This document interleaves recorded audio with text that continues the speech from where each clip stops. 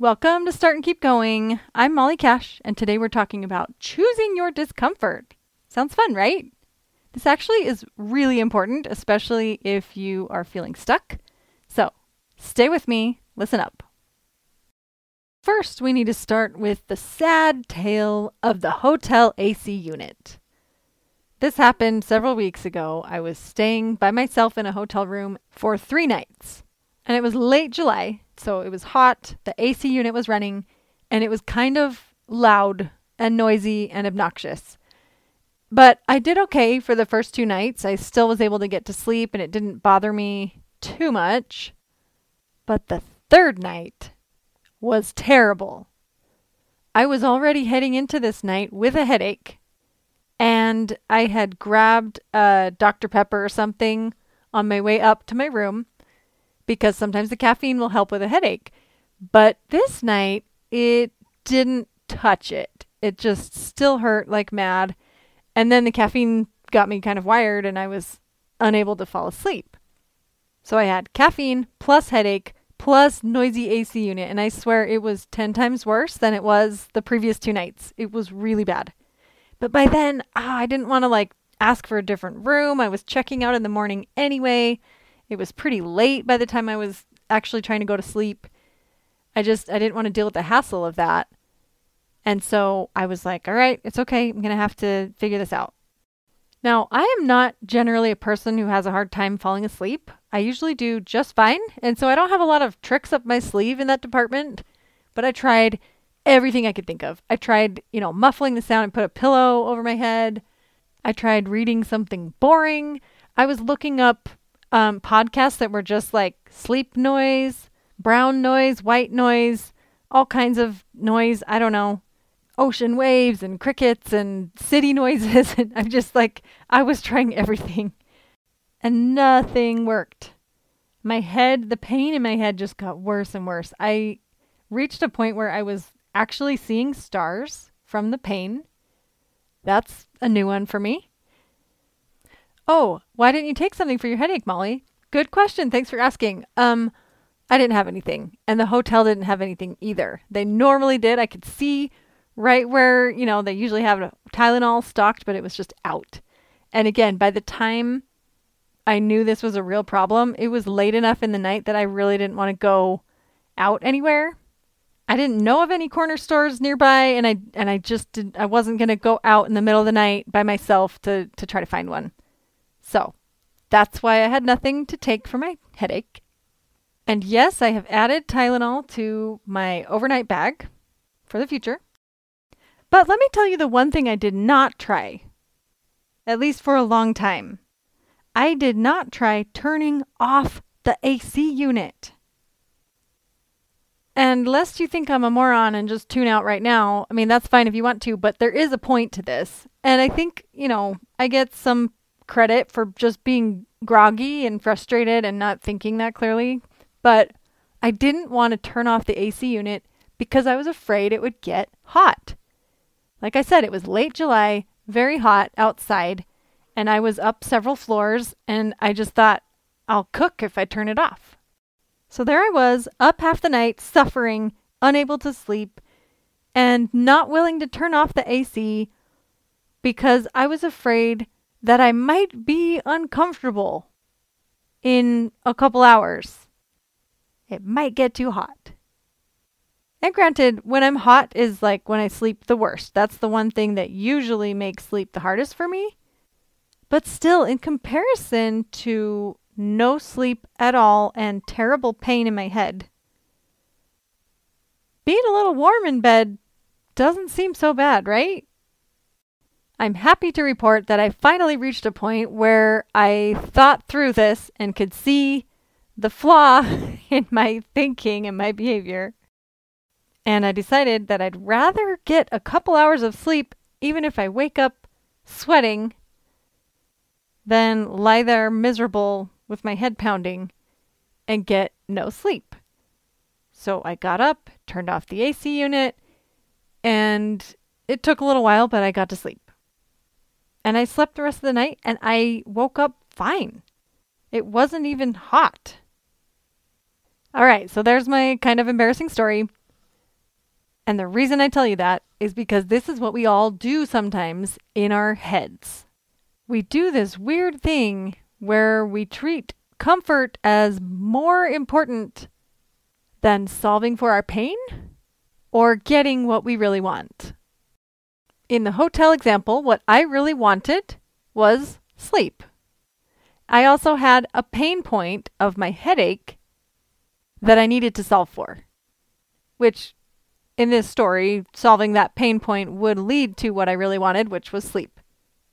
So I definitely wanted to solve for the pain and get the sleep. So there was no question about that. I knew exactly what I wanted, and I even knew what was standing in my way. That AC unit was creating more pain for me and making it impossible for me to sleep. So I knew what I wanted and I knew what needed to happen to get there. But for the longest time, I was not willing to do what needed to happen. And why? Because of comfort. I was getting this perceived benefit of comfort from the very AC unit that was causing my pain. And maybe I was getting an actual benefit of comfort too, but it was definitely way out of proportion to the amount of pain it was causing me in return. And along with that was this fear of discomfort that could come if I turned off the AC, which again would be a perceived discomfort, maybe a real discomfort. But anytime you're fearing future discomfort, that future discomfort isn't a real thing yet. It doesn't exist. Whereas the pain in my head definitely existed. That was a very real thing. I mean, some people argue that pain isn't real ever and it's all just, your perception. That's fine, but for the purposes of this episode, we're going to say the headache was real and the hot hotel room was not real because it hadn't happened yet. So the point here is that it is insane how much pain I was willing to put up with and suffer through, all in the name of preserving comfort or avoiding discomfort or potential discomfort. All right, now we've got that terminology down. I'll give you some more examples.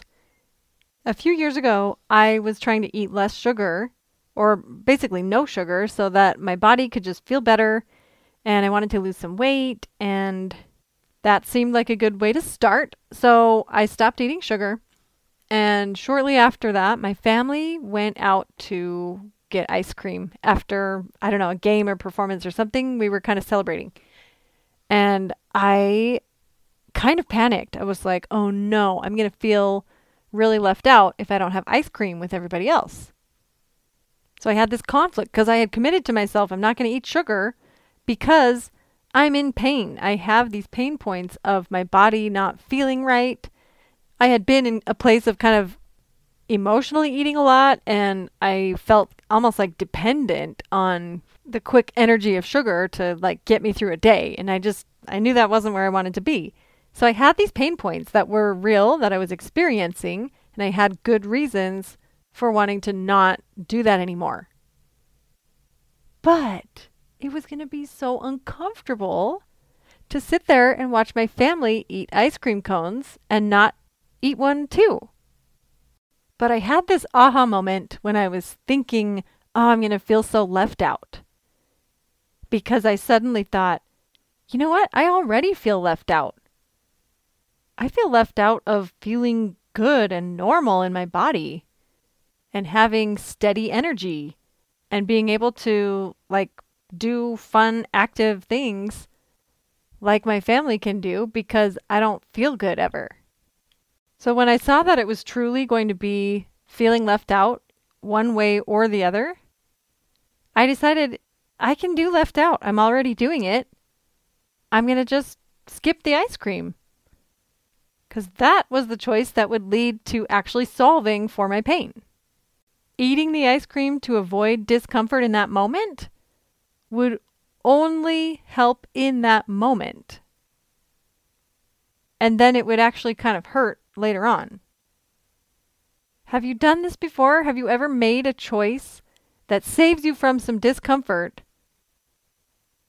but it also adds to your pain?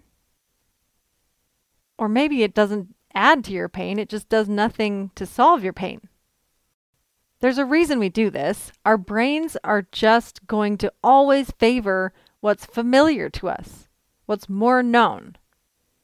And that's how this potential discomfort can seem so scary that we're willing to sit in discomfort and even pain that we're already experiencing just to hopefully avoid that. Because it's what we know for sure versus what we don't know yet. But here's the thing. You're going to have discomfort no matter what. It's now or later, it's this type or that type, but there will always be discomfort. And what's more is that you can handle discomfort. These things we're so afraid of, they're just feelings. We feel feelings all the time. They don't actually harm us. You can feel any feeling that there is and still be okay. So as long as we can handle discomfort, and we're going to for sure experience discomfort one way or another, why not choose the kind that is packaged with what we actually want? I know it's easier said than done. And this pattern of ours that comes from just, being human accounts for so many of our bad habits and missed opportunities. It's often why we'll stay in a friendship or a relationship that's not good for us, because it's familiar, and the discomfort of leaving seems so scary that we're willing to put up with the pain of staying.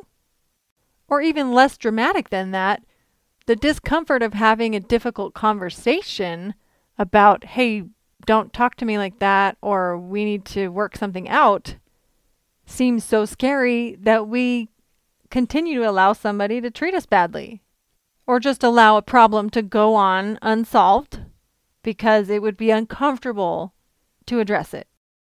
So we really do this all the time, and it's okay that we do it. Like I said, our brain is programmed to favor the familiar, and there are good reasons for that. But knowing that this is a pattern, and knowing what's behind it, and that it really is just a choice of which discomfort do you want, can be so helpful when you're feeling stuck, or when you really want to go after something, or make a change in your life. There's one area where I feel like this pattern can be especially heartbreaking, and that is when somebody feels called to do something, but they don't go after it because of that fear of potential discomfort. We feel inspired and excited about something, and we want to get up and do it now. But then we start asking ourselves these what if questions. What if I don't have it in me? What if they reject me? What if they say no? What if they laugh? What if nobody wants it? Nobody buys it? What if I fail? What if it's too hard? What if it takes 10 years? What if I get hurt? What if I lose what I already have? And the answer to all of these questions is, then that would be uncomfortable. Maybe even painful, probably hard, guaranteed hard. But what we're doing now also has pain, also has discomfort, also has difficult parts. So what do you really want? And which discomfort is going to get you there? Remember, your brain's default setting will always be to stay comfortable, stay with what we already know, don't rock the boat. And that's fine. And I'm not saying you need to go out and rock a bunch of boats. But you also don't have to stick with your default setting. Don't fall for the lie that potential future discomfort is so scary that it's not worth solving for the pain you have now, or not worth going after what it is that you really want. And yes, when you feel called to something and you leave that call unanswered, that creates its own kind of pain. Discomfort is tough. It's not fun. But please don't let it stand in the way of doing and being what you really want. Thanks so much for listening. See you next time.